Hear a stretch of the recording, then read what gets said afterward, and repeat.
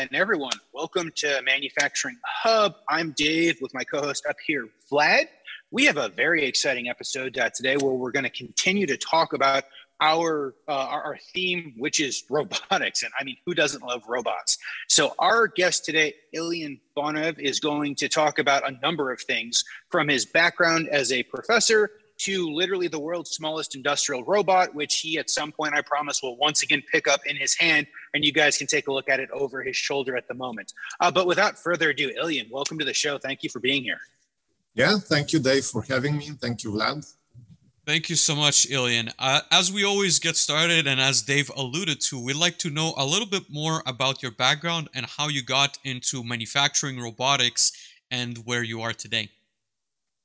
Yeah, so I'm a professor at the ETS, teaching robotics, doing research in robotics, and basically I've been at the ETS, which is one of the biggest engineering schools in Canada, in Montreal. So it's a French-speaking university, and I came there like 18 years ago. And honestly, at that time, my research was mainly in parallel robots.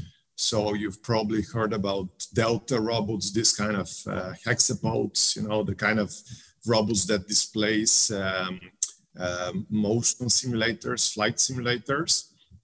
And the way I got involved in industrial robots is really because at our engineering school, it's a very, very application-oriented school. Most of our students are already technicians. And today it's probably not a big deal, but especially 20 years ago, we were really the only ones to have like a very big industrial robot lab for teaching industrial robotics. But even today, we still have like 4 big industrial robot arms and 4 smaller ones from ABB, YuMi Collaborative Robots. So basically we have a lab with 8 industrial robots to teach students industrial robots. And this is how I got into industrial robots, in industrial robot arms, basically. And eventually I had big funding to purchase lots of different robot arms from Fanuc, from ABB, from KUKA, Motoman, and so on. And then later collaborative robots. And this is how I started, doing research into industrial robots. And mostly this research was about how to make them more accurate. So it's about precision robotics, how to make how to calibrate industrial robots, and but there are different research topics about optimization, for example, how to make optimal use of industrial robots and so on. So yeah, this is kind of my background. And Ilyan, a small side note, I guess, from ETS, there's quite a bit of innovation that came out, and we'll talk about Mechademic in a moment, but there's also even RoboDK. I don't know if I would assume our listeners are familiar with that software that stemmed out of there, right? So there's quite a few, I would say, innovation pieces in terms of robotics that came out of ETS. So it's, again, a very interesting place to be. I personally went to Concordia, so I don't think it's at the same level as ETS from a technical standpoint, so I'm very happy to have someone from there. So RoboDK is basically a spin-off from my lab. It was developed by Albert Nubiola, who was one of my first students working on robot calibration. And but there is also Kinova, who are well known for working on the more research robot arms, also medical robotic arms, but soon they will reveal their first collaborative robot. So Kinova is also a spin-off from ETS, and you probably know, if you have kids, if you buy, if you are hobbyist, you probably know the RoboShop. Yes. Which is also a big marketplace. It's a big marketplace for robots, for different types of hobby robots. I think you can even buy some smaller industrial robots, or at least industrial robot grippers anyway. And it's also a spin-off from our department at the ETS, automated production department. Oh, it's really cool. I think, again, a lot of really good innovation came out of ETS. But in terms of, Ilian, I would say, get a perspective from you on how the education in robotics changed, over the last 20 years. So, maybe taking us a little bit back, what was the learning curve in robotics versus what you see today? Do you think that, with the advancements in technologies, has it been made easier for students to learn? Has it made it more complex because there's so many different platforms? What is your perspective in terms of educating, I would say, the new workforce on robotics? Yeah, to be honest, there is so much going on. I mean, maybe for the first, 10 years, I didn't have to update very often my PowerPoint presentation. But for the last 6-7 years, I've been doing it like almost every semester because there are so many new, the collaborative robots, companies like Mechademic, so many, innovations. But at the same time, I would say, yeah, there are different types of robots, but it's still the same technology. So, I still teach inverse kinematics, Euler angles, direct kinematics, that's the same. And even today, I still have to teach those things like singularities because robots are still, I wouldn't say dumb, but, they don't, you have to compensate, with knowledge to know how to use them in an optimal manner. So even though some robots today, as I said, my students, okay, I agree. You can buy a collaborative robot today and you don't have to follow my course. You will be able to program it in 5 minutes, but you will be able to do just simple applications like pick and place. But if you want to do something more complex, if you want to use the robot in an optimal manner, you have to follow my course, because otherwise you will have no idea what a singularity is. You will have no idea how to define the, the end effector of your, the reference frame, the tool reference frame of your end effector. So, so this will never change. And probably one thing that changed, especially with the COVID crisis, is, we use ABB robots. So we use the Robot Studio software. And before COVID, I didn't that much rely on it. But, with us being confined for at least 2 semesters, I think, and we kind of, let's say, used robot software like RobotDK or Robot Studio much more. So that's probably something that changed. And today, even though students, they always prefer to come in class and use the real robots, I always tell them that, all these things that I teach, like inverse kinematics and the different configurations, you can easily those when you use software, simulation software. So you should continue to use this software. So probably that's the main thing that changed for the last years in terms of teaching. So now you can use, advanced simulation software. But the rest, yeah, I still have this almost the same lecture notes. I just have to update them with, new robots that come up. But the theory is still the same.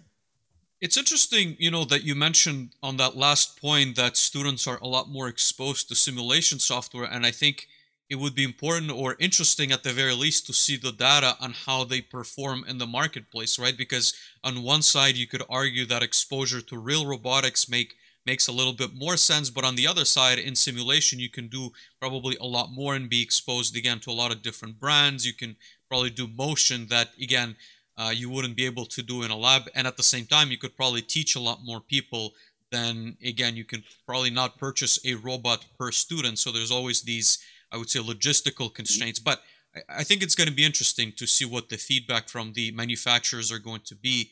I would say, like, at the end of the pandemic, hopefully, with the new workforce.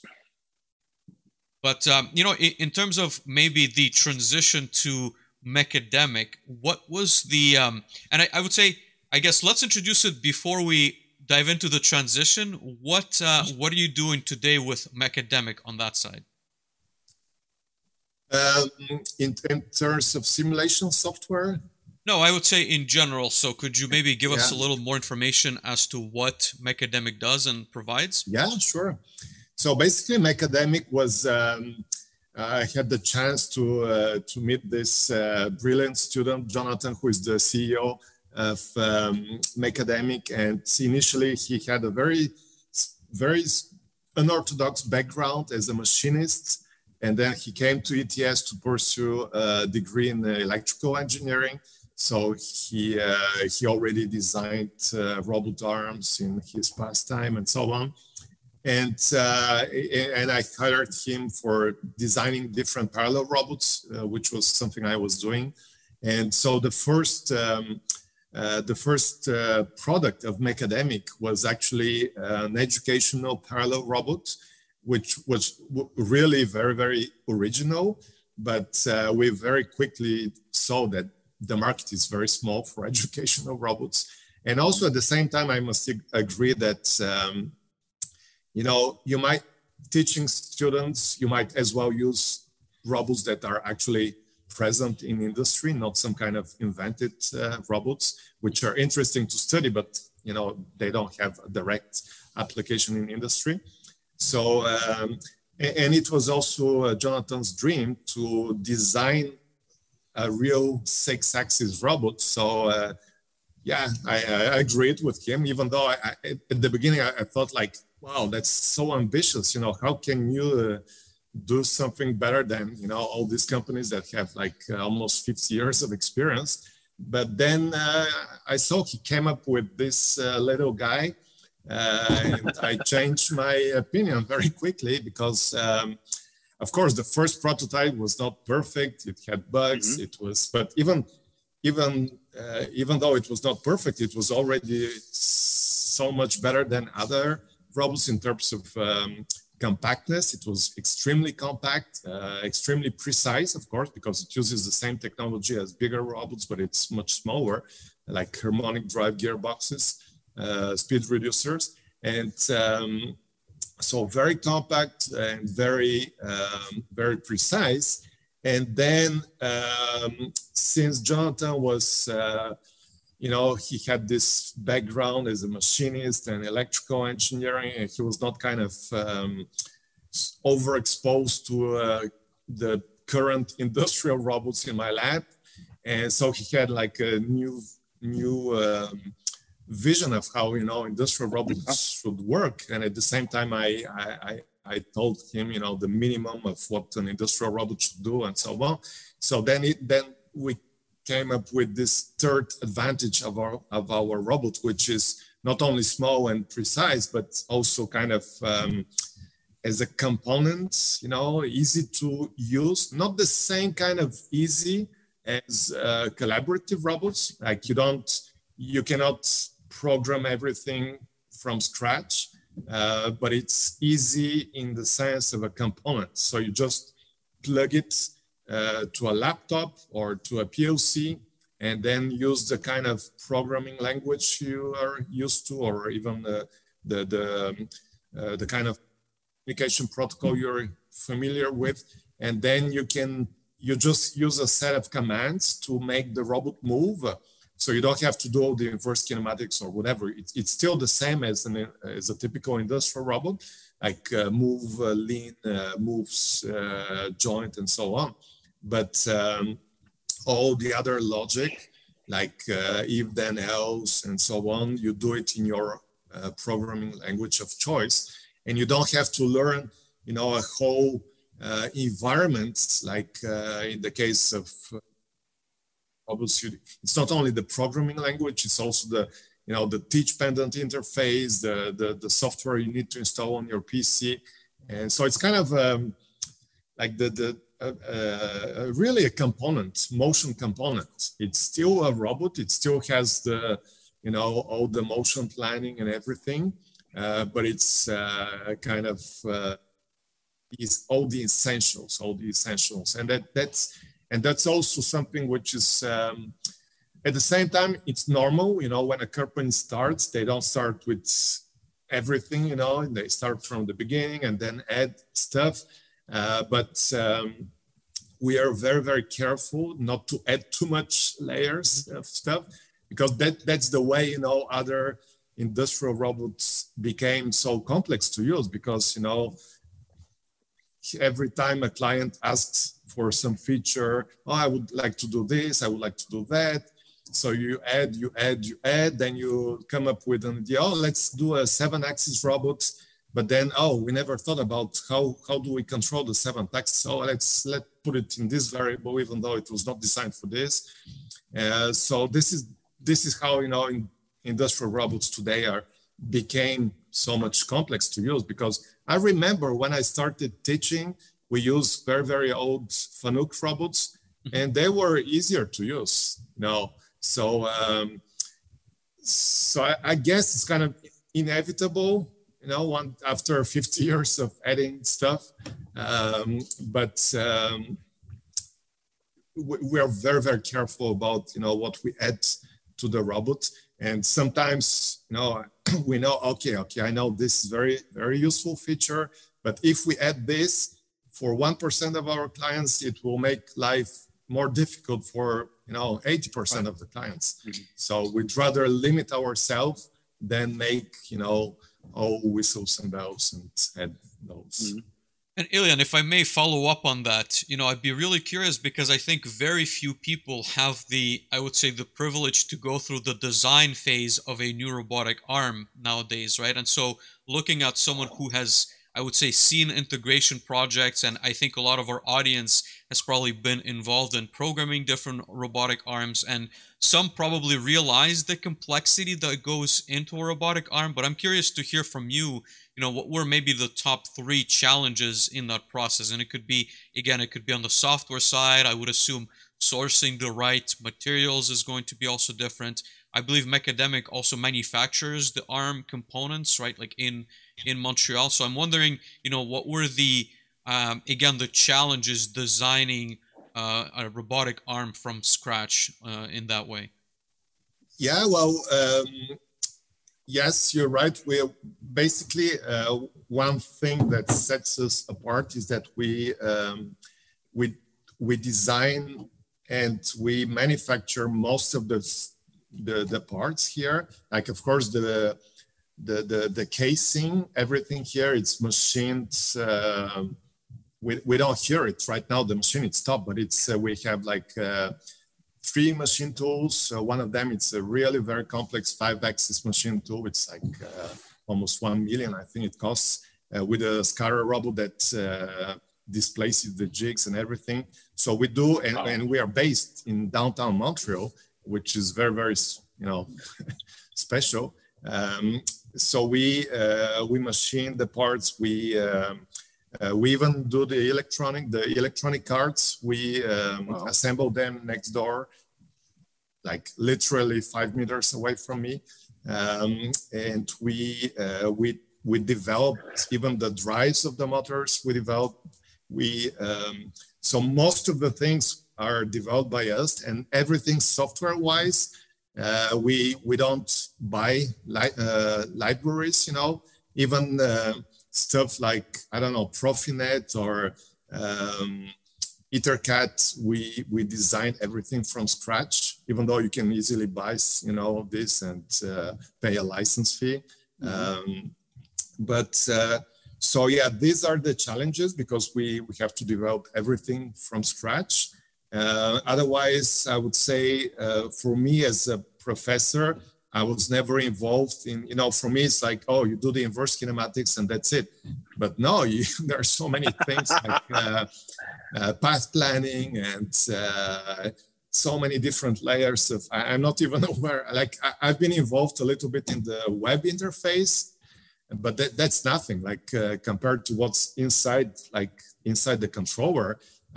It's from, even for me as a professor, it's like a black box, you know. It's like the R&D team, we had to discover this. Nobody in our R&D team had any experience with building robots before. So we had to learn by ourselves, and that's definitely challenging for a small team. Yeah. Absolutely. And I would assume that there's probably not that much open source information, right, on designing robotics, because I think a lot of these companies, obviously, once you design it, you want to some degree, keep it in a private space. So I don't think there's that much you can leverage of existing information. Dave, before we go down the technical path, as I have many more questions, is there anything you'd like to chime in on? Absolutely, Vlad. I appreciate it. And so, Ilian, I love as you kind of like talk about the path. So Vlad said that he had met you guys at Mechademic a number of months ago, and you guys have this tiny robot. And my first thought is, why would anyone buy a tiny robot? Like when I think of robots, I think of the big, orange Kuka Titan, right? Or the big white Mitsubishi welding robots, something like that. And then last week, we had a very interesting conversation with our guest who talked about lots of people using cobots because they're smaller and you could run them with less kind of safety equipment and you could fit them in tighter spaces. And I feel like this is a very interesting conversation. And I'd love to know more about some of the applications you guys find yourselves in. So you were just picking up the robot as we were talking. And it seems like yours is the robot that if I have an existing application or I need to move something, but I don't have very much space, you guys are who I would use. So what sort of interesting applications does Mechademic find themselves using because your robot is so small? Yeah, so it's really by chance that we came up with this idea. It was like, honestly, we were still at the ETS and Jonathan wanted to design a robot. And so, of course, it's easier to design a small robot than start with a big robot. It's cheaper and the gearboxes, everything was more affordable. But then once this was done, we were like, wow, it's if you go to my lab and then look at all these robots, even the smaller ones, they still have these big controller boxes, like a big desktop PC, and then big cables, and then big teach pendants, and then sometimes for many applications it doesn't make sense because it just kind of displays small screws or small pinions or whatever for the watchmaking industry, and you can probably fit this big robot, but it just doesn't make sense, because usually in all these applications where I see our robots, I don't really see how they fit like a bigger one, and it's more. I would say our competitors are not bigger robot arms. It's really like custom made linear guides. A couple of linear guides with some rotary stage. So it's they don't have they don't have space. So what kind of examples? I mean, the applications that our robots do, most of them are not very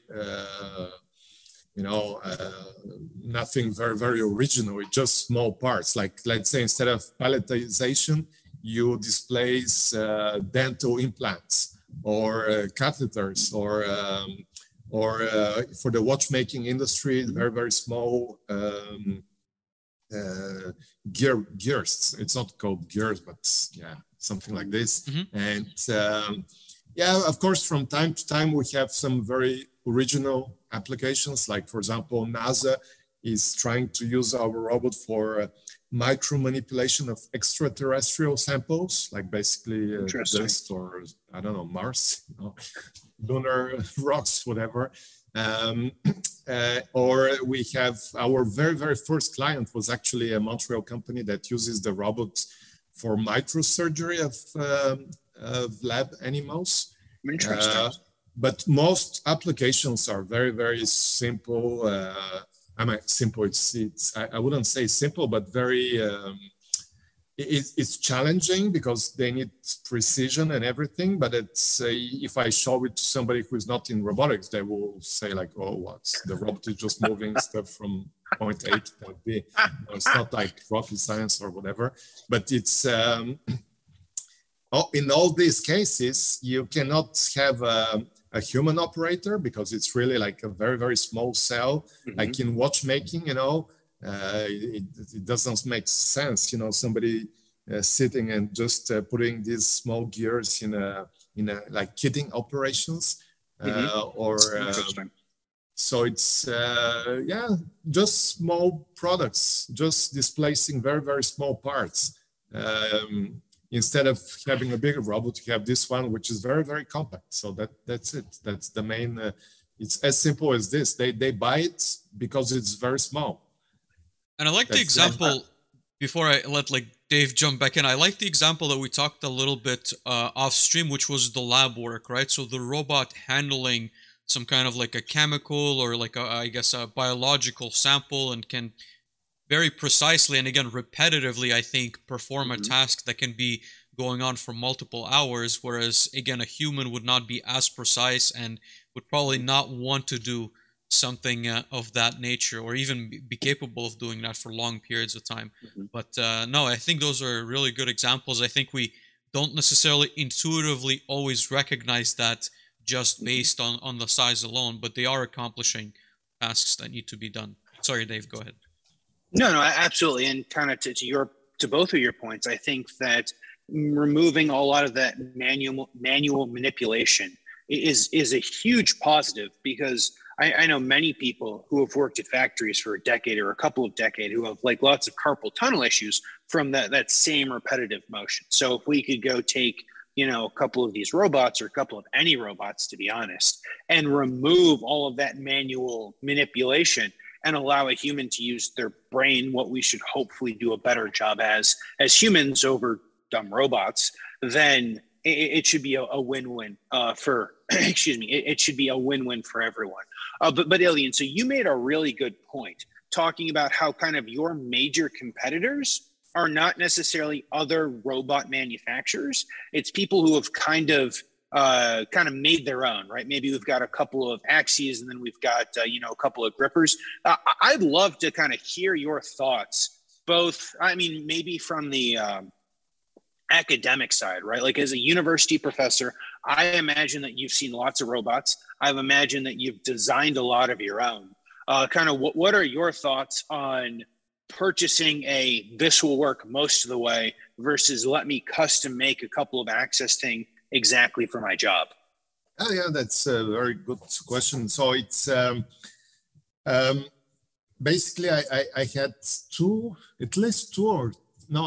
three different situations where I designed this. At DTS at least I had a lot of funding, so I could build robots which were really very, very precise and well made with lots of students. And in at least two cases, we ended up with some very complex robots that was specifically designed for a given application. Like once was for for echography of patients. And it was made for the lower limbs, for the legs.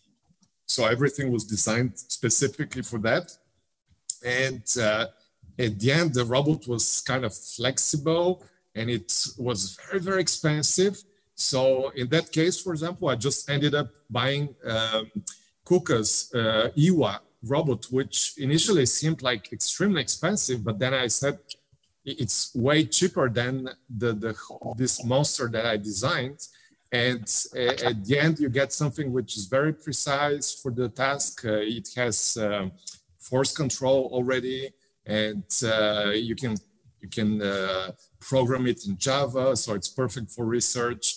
And so this was one example. Then the other was we designed this very strange parallel robot, which was very optimized to have a simple kinematics and so on, and with a big back-off controller. So everything was perfect.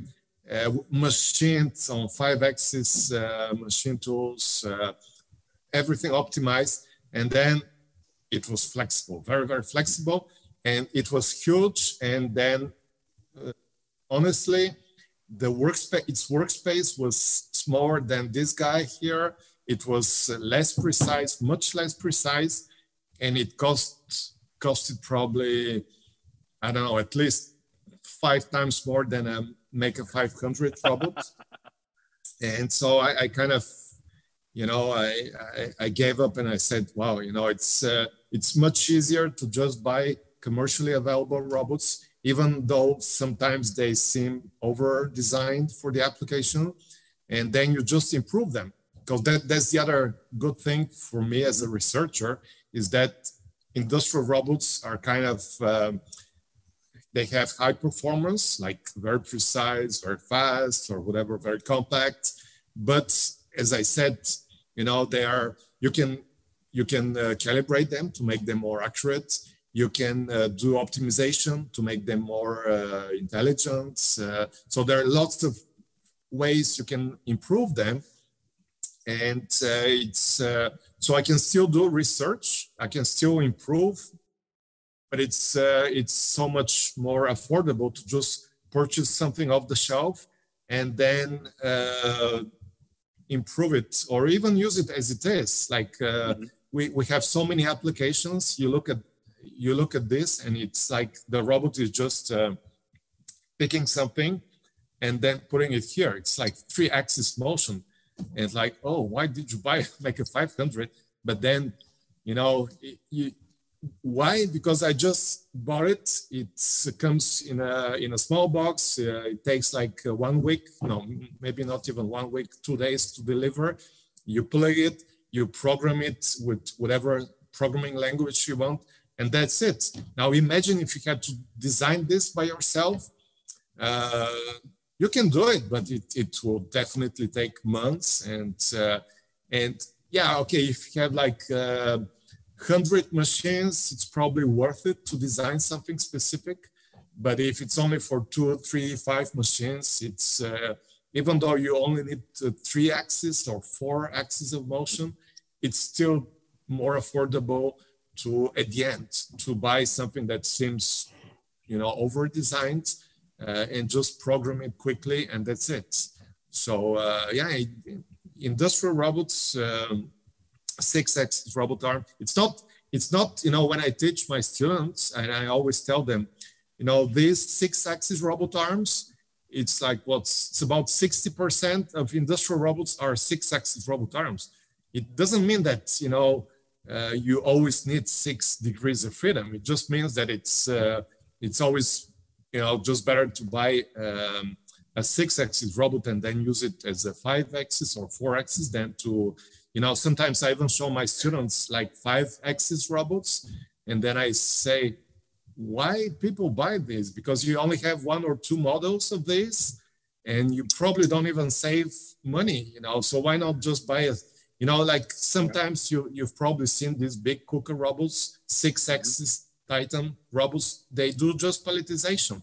So I say to my students, well, why do people use them for palletization? Because there are no palletization robots that can lift 1,000 kilos. So that's why it's cheaper to buy something that seems over-designed than to ask to design like a 1,000 kilo palletization robot.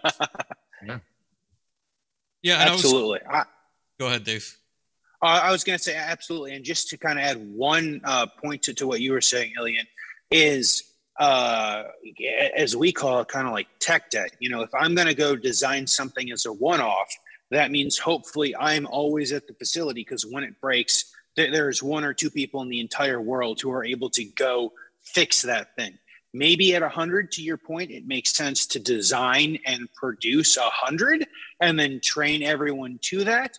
But I would say maybe not all, but nearly every single prototype line, or we bought the first of the kind of the line that I have seen in industry, everyone always has problems with it. because they haven't worked the kinks out. So if you only need 2-axis, but you can go buy a 6-axis robot for about the same price and you can program it, then you know it's going to work. And if there's an issue, then you can call on 60% of the industry that deals with the 6-axis robot, as opposed to the one person who built for nearly the same cost the robotic cell that you currently have. Yeah.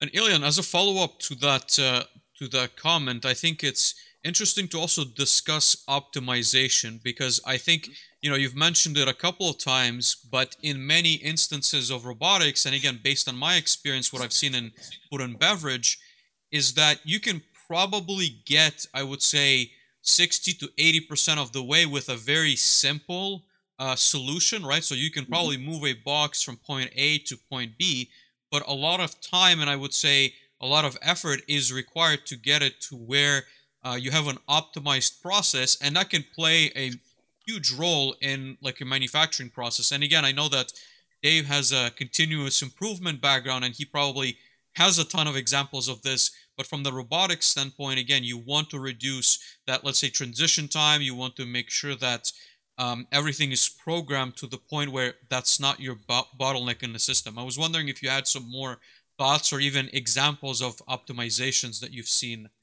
in your...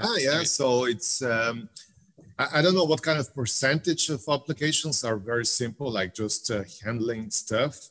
But even if it seems like handling, unless it's really only from point A to point B, but even from point A to point B, if it's machine tending, you don't need to optimize too much, because the tending part, it's like, I don't know, 1% of the whole cycle time, of the production cycle time.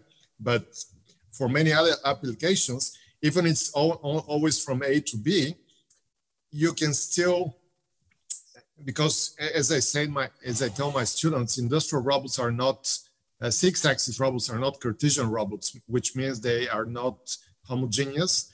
Their performances are not the same. Like their workspace is 6-dimensional, and in the different parts of this workspace, they have different properties. So from point A to point B, if you do this or this, it's not the same cycle time. But, of course, robot manufacturers, we want people to think that industrial robots are as simple as, especially robot manufacturers, they will say, oh, you just press here, and then you teach here, and then you teach here, and that's it. Which is okay if it's machine tending, but if it's something, more critical, you need to do more than just teach here and teach there. Because and I show this to my students, if you decide to pile your blocks, because we just pile blocks here instead of here, then if you put 2 blocks, it works. But then if you put 3 blocks, then the third block is the robot is near a singularity, so it's kind of very slow and so on. So it's you really, if you want to optimize the cycle time, you need to do a lot of trial and error. Unfortunately, for most engineers, they don't have the right tools to do this optimization correctly using, I don't know, genetic algorithms or whatever. But at least I tell my students that you should be aware, and you should at least, especially now with simulation tools like RoboStudio or even RoboDK, you can simulate. So just, discretize your workspace or whatever, and then simulate where is the best, where you can get the best cycle time, or where the robot is most rigid, for example, if you're doing machining with the robots. And to give you probably a couple of examples where I needed to do a lot of optimization, complex optimization, which was more like master student level or even PhD student level. So for example, one example is somebody was manufacturing masks for military personnel. And so they're doing dispensing, with the robots. but with a single 6-axis robot, it was impossible.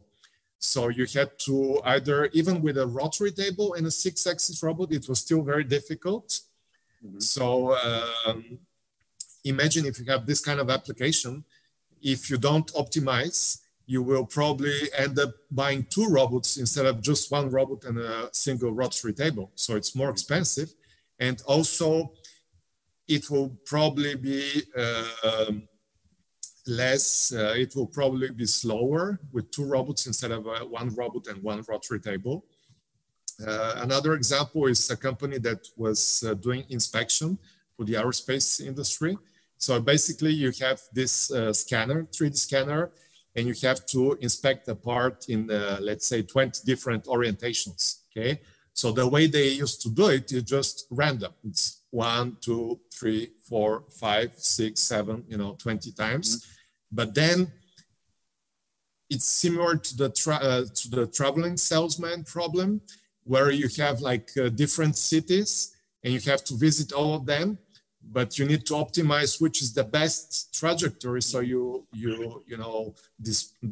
distance traveled is minimum. So it's the same here.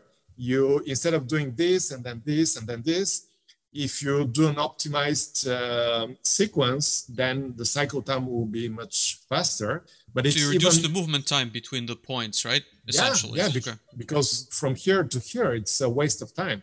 You're not making any money. And it's even more complicated than traveling salesman. So let's say it's more like a traveling politician, which in every state has to visit at least, not at least, but he has to visit 1 big city. Okay, so the politician has 2 or 3 cities as a choice. So what are the equivalents in robotics of the cities?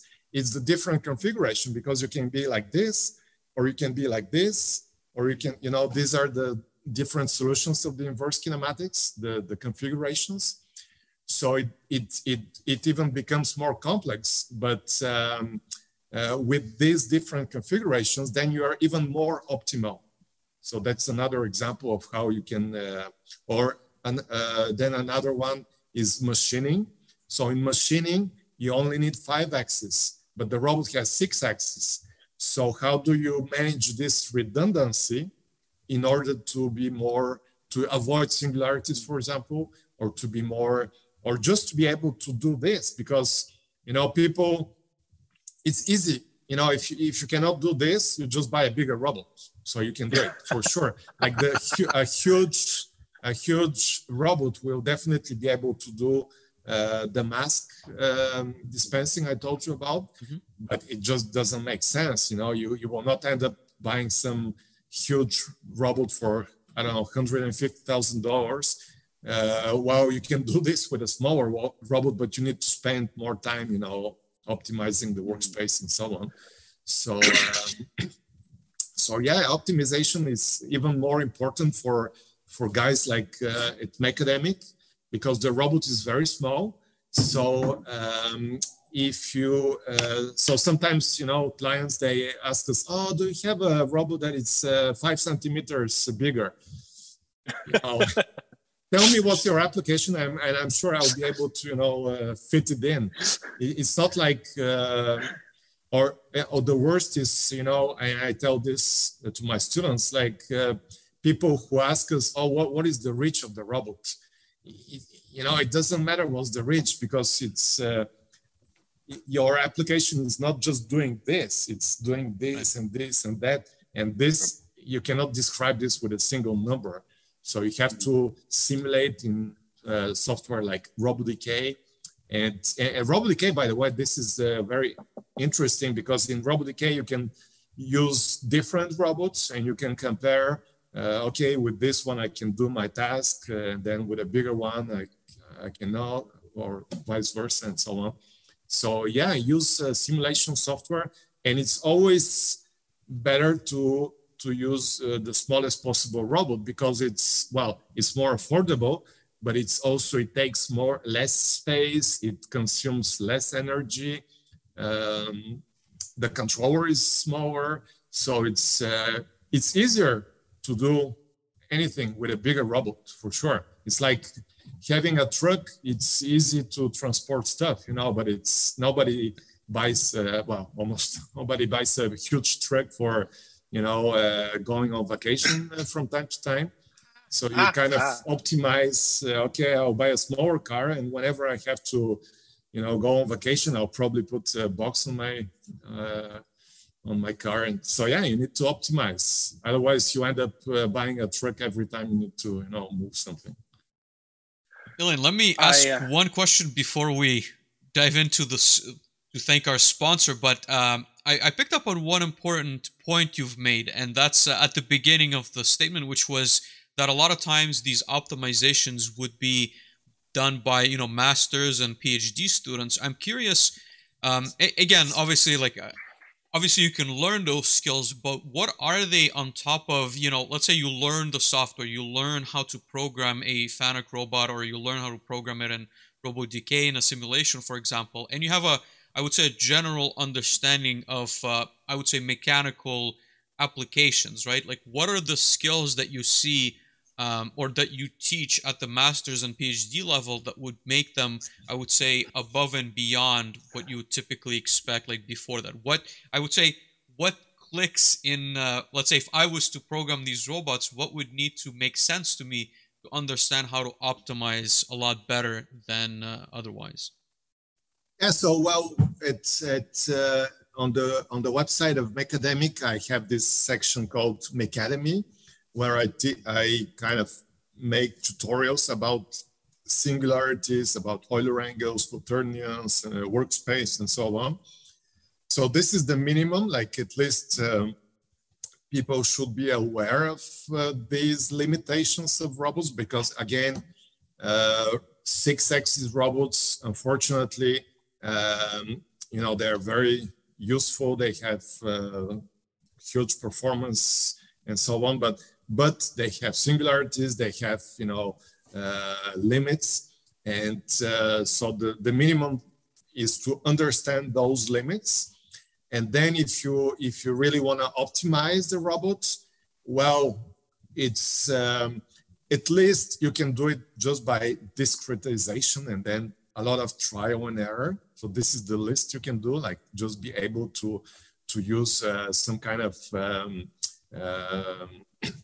software, simulation software, for example, in RoboStudio, but I think you can do it in RoboDK. But in RoboStudio, one thing I love is that it's been there for many, many years. You can use this virtual reality headset, and then with the controller, you can grab the end effector of the robot, and then you just kind of move it in the virtual space, and you can see if the robot can do this or not, which you can do this with some collaborative robots, but it's not the same because it's kind of more force, it's a bit more difficult.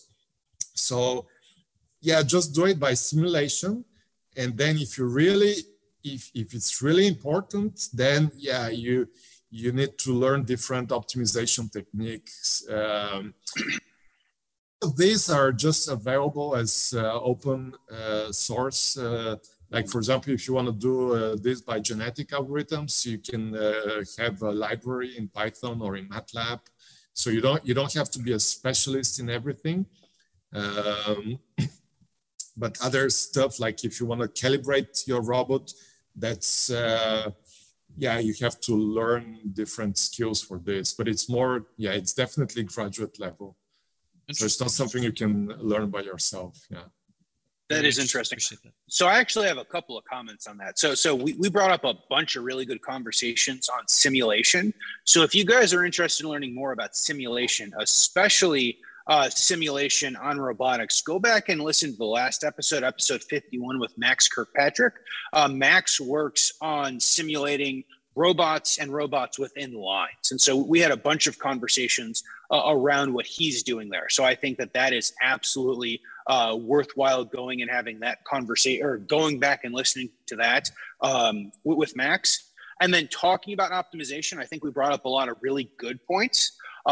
enough points that we could certainly fill more than an entire episode. I will just bring up a couple. So when I go out and I look at robotic cells, without saying kind of everything needs to be optimized, I like to go look at them, right? And so you can generally see kind of, as Ilian was saying, if robots are efficient or not, right? So like, obviously, if my robot in the middle of its cycle, like flips all the way to the backside and like twirls around a lasso, we know that it's inefficient. But you can also see that sometimes there are a bunch of additional axis movements that it appears to be hunting, or at least what I would call hunting, right? Like it can't find where it needs to be. And there's almost like a hitch in there. And so I would say that that is a good opportunity to look for, hey, how can I make this more efficient? I'll give one quick example before we move forward. I made this comment to Ilian yesterday or a couple of days ago. So I had a client that they make tools. I was playing around with my tool, or I was playing around with the carabiner, kind of similar, right? So it goes through a line, it gets heated, it gets quenched, it goes up a belt, and then there are these five robotic arms. And it was maybe the most inefficient robotic cell I've ever seen in my entire life, right? All of these arms are constantly hunting. The belt was way too wide. I mean, I could probably list 20 things that was wrong with it. But the main point is, like, I go and watch it and I capture, a minute of video, and I go, and as I continue to go down and watch, every single one of these robotic arms just grabs kind of whatever tool they find coming down to go through the next process. So as you go through, especially if something is your constraint, if you're looking at a robotic cell, you'll certainly see if there are issues with optimization kind of within that cell. And as we've discussed, and we'll have to have more conversations on at a later date, optimizing, like, people want robots, absolutely. I'm not sure I've ever heard of conversations as to, are my robots optimized? Like, maybe it's, can my robot hit the cycle time that I'm looking for? And as soon as we can check that box, we're done. But just because we check that box doesn't mean that we have optimized the robotic arm in and of itself. So I think all of those are very good points. Thank you for that, Ilian. I'm going to let Vlad go ahead and play that note, and then we're going to go thank some sponsors. There you go, Dave. Awesome. So we once again want to thank Siemens for sponsoring the robotics team. Before we jump into this, what I was thinking about when we were talking with Max last week, and this is, Siemens is just one of those companies that like seemingly does everything, right? And so the technological tasks in modern machines and plants are diverse and often demanding. It's good to know that there's a smart answer to all challenges regarding motion control, signal acquisition output, closed loop PID control, edge computing, artificial intelligence, and machine learning with Cymatic technology and the Cymatic technology CPUs. Siemens is the global leader and innovator when it comes to industrial motion, robotic, and simulation applications. Simulation, once again. They are one of the world's biggest investors in technology R&D, spending more than $6.11 billion US per year, which once again, we just have to take a moment and think that's a lot of robotic arms, right? Like even at $100,000 a piece, that's a lot of robotic arms. And they have maintained this investment throughout the pandemic. So the integrated and scalable Cymatic technology automation solutions save you valuable engineering time for simple tasks as well as for complex issues and guarantee maximum efficiency and flexibility. This means one engineering framework portal, one with Siemens technology CPU, and one communication for standard automation, safety, and motion control with Profinet. So I'm going to go ahead and let Vlad point to all of the Siemens currently behind him. But it's one of those things that it's, if you are working within the ecosystem, any ecosystem, it's always nice to have something that just as seamlessly as possible in this industry goes ahead and connects with it.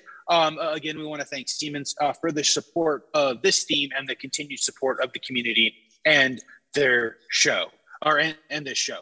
And Ilian, with that, I kind of want to like jump in. We talked a lot about optimization. I think that that's a very interesting future-looking opportunity. Can we kind of get your estimate? Like, where do you think, what is the future of robotics going to be? Yeah, I think the next level is like how to make robots more intelligent, optimized. But honestly, I don't think this is the job of robot manufacturers. I mean, we definitely at Macademic, we definitely we work on features that make our robots more more intelligent, if you wish. Like, for example, one example is most industrial robots, if not all, they don't check for mechanical interferences. So you can just jog them and they will hit themselves. I mean, that's something that can be avoided, you know. Or like if you have a 7-axis robot, let's say, and then you tell the robot to go to a 6 degree of freedom pose, then the robot, optimize itself for the 7 degree of freedom. So there is some kind of minimum that robot manufacturers should do. There's still a lot of possibilities, but then it's really up to third parties to design software that will take, information from cameras or whatever, different sensors, and do the optimization or real-time optimization. Or if it's not real-time, then probably you can use software like I've heard that Siemens' software for robot simulation, it has some advanced feature on optimization. But again, there's no software that can do everything.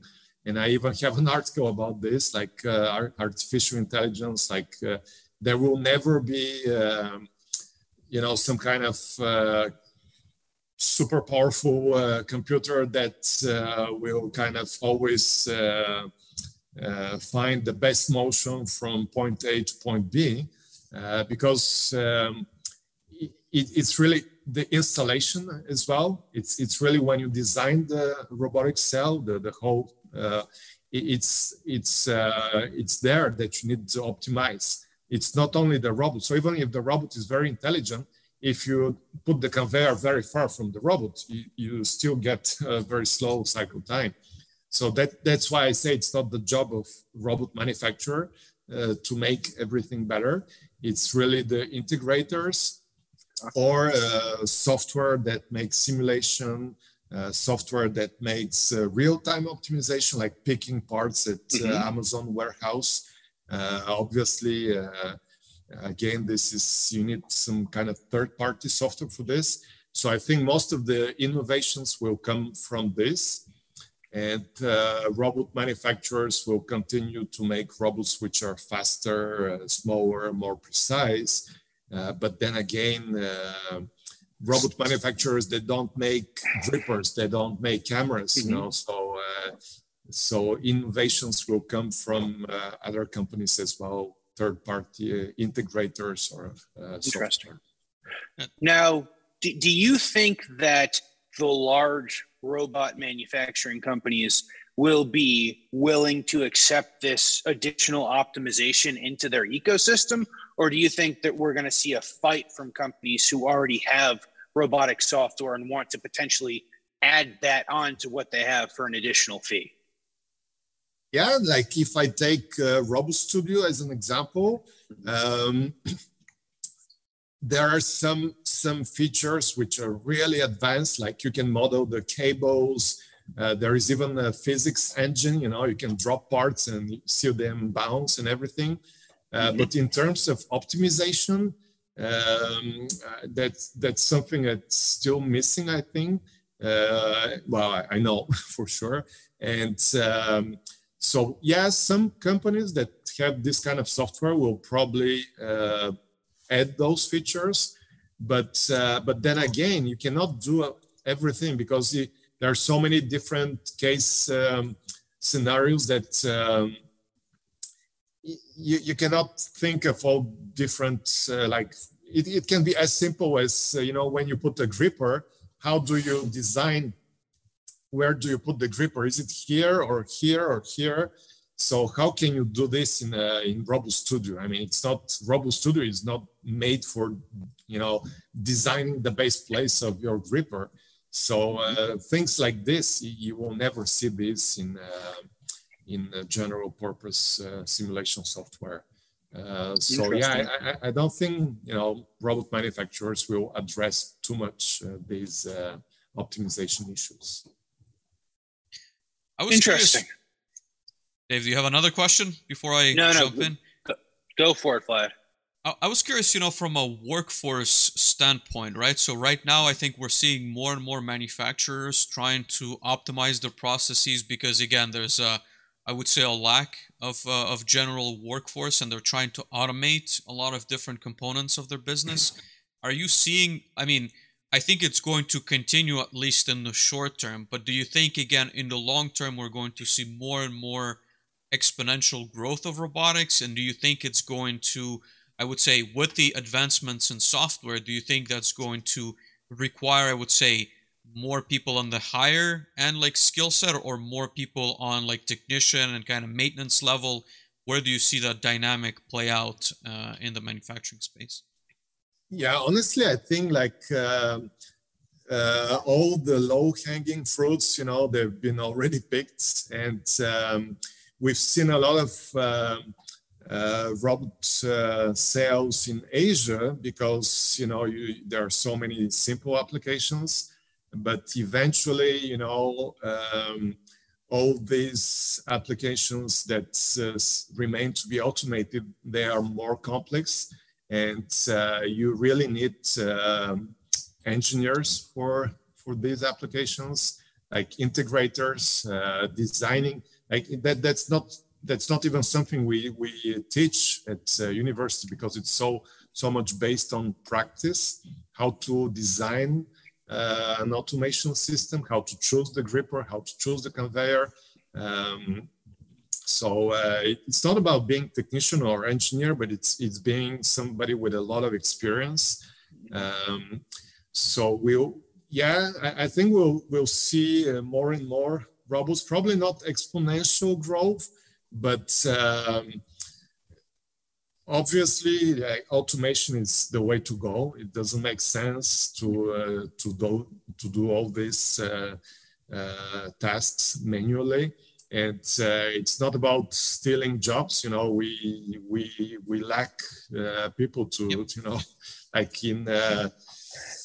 in some places, they closed Canadian Tim Hortons, they close it at 3 p.m. because they don't have personnel. Yep. So it's I think that's not always, on that last point, that's not always well portrayed by the media. And I'd say sometimes the old image is that robots are taking jobs, but a lot of times it's, again, even in manufacturing, they simply cannot find enough operators to operate the line.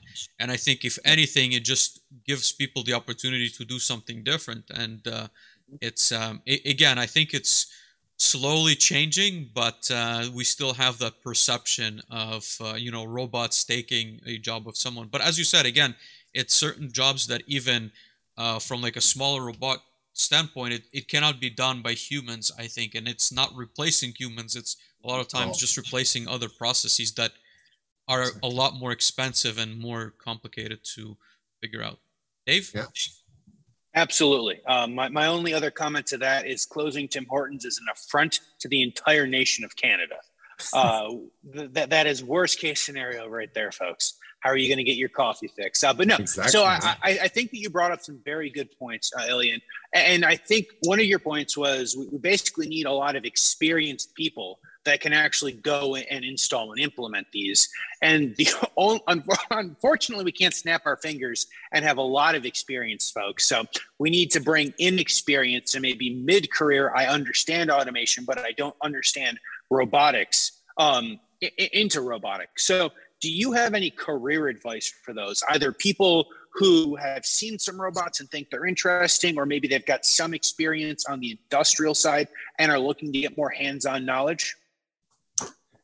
Well, yeah, it's. I think nowadays there is a lot of colleges that teach industrial robots. I think it's more and more important to have hands-on experience, not just theoretical experience. So whatever it's vocational training or university, it should be as hands-on as possible. You should always teach the theory, but the theory itself is not enough, because even like integrating a robot, the theory is good for like optimizing stuff, but like poor choice of gripper technology, you can lose, I don't know, several weeks just because you didn't choose the right gripper. And this, it's not something that you learn in a book. You really have to have experience for this. There's no, I always tell my students, when you choose a car, you have all these, is it in English, guide de l'auto, guides for... car guide. Yeah, but when you choose a robot or a gripper, there is no such thing. There's no website that gives ratings on robots or grippers. So how do you choose this? It's based on experience, based on making errors. So, and I'll close with one example. Recently, the technician who is responsible for our robotics lab at the ETS, he retired. And we had so much trouble finding somebody to replace him, even though having a secure job at the ETS with pension fund and everything, it's really like, it looks like a dream job, but it was impossible to find somebody there. So there's so much, we need people with this kind of training everywhere. I mean, the industry, it's so many applications.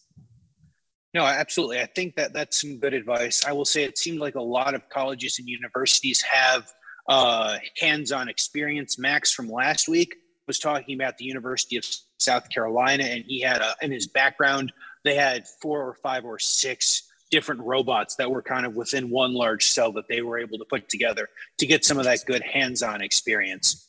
So I appreciate that, Elian. So last couple of questions to wrap up. Do you have, so I know we talked about Mech Academy, I think you called it, where you have a bunch of, or Mechademic Academy, where you've got a bunch of information where you've written about. Do you have any other either books or kind of posts or videos that you would suggest people take a look at, either personally yourself or things that you enjoy to read and consume? I would say watching YouTube videos. It's not easy to find them because there are so many YouTube videos which are not really interesting, but at the same time there are so many applications with robots that you can learn just by watching them. Like one of my former students, Jeremy, who is application engineer at RobDK, so he teaches the robotic cells optional course in my university, and he has this kind of list of videos, and just watching those videos you learn so much from somebody has designed. So, sometimes it can be like look, by using this kind of mechanical intelligence, the person was able to use a simpler robot than using a camera. And so that you cannot read this in a book, it's like once I saw an application with our robot, which was basically, they were just doing this in a bunch, in a bin with different parts. And until they succeed gripping a part, and they have a camera and check it. So, instead of having something very sophisticated, they were just trying 1 or 2 times until they get the part. So this kind of, mechanical intelligence you cannot learn in a book. So it's really, by experience. Absolutely. watching YouTube videos, it doesn't seem like a very good advice from a professor at the university, but you can learn more from this than reading a book, a textbook. I like that, Elian. Would it be possible to get that list and we could attach that to the show notes? Could you provide us with that list, and then we can go ahead and attach them if people are interested on specific videos? I'll ask Jeremy. Yeah. Awesome. Fantastic. Thank you for that. And then the last question, you've been such a fantastic guest, is who should reach out to you? Who do you want to talk to? Who do you want to connect with? Who should reach out to you? Well, as a university professor, as I said, I work on everything related to precision robotics. So how to calibrate robots, how to make them more accurate. And as a co-founder of Mechademic, of course, everybody who needs like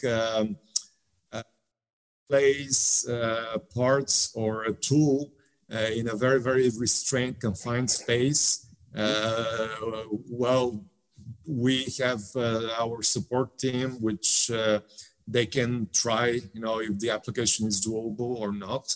And if it's not doable with our robot, we always recommend, other robots or other technologies. So it's if we cannot do it, we always try to help. It's not, even if it's a competitor. As I said, our competitors are really like custom-made machines. So if the only way to do it is by custom machine, that's it. Yeah. No, perfect. I appreciate that, Ilya. We appreciate everything. I'm going to cut Vlad off before he asks another 3.5 hours worth of questions and save everyone's ears until next week. But no, guys, this has been episode 52 of the Manufacturing Hub with me, Dave, and this guy up here, Vlad. We want to thank everyone for being here. We want to thank Siemens for sponsoring this theme. If you have not already, please go ahead and hit the thumbs up. Please go ahead and subscribe to our channels. Please go ahead and subscribe on podcasts. If you guys are listening to podcasts, it helps. And you guys can rate us on Spotify and Apple Podcasts and Audible. Now, if you're one of the 3 people that listen to podcasts on Audible, then we can have one of the 3 ratings on there. Until next week, we want to thank you guys. Thank you guys for being here. We'll talk to you soon. Thank you. Thank you, everyone.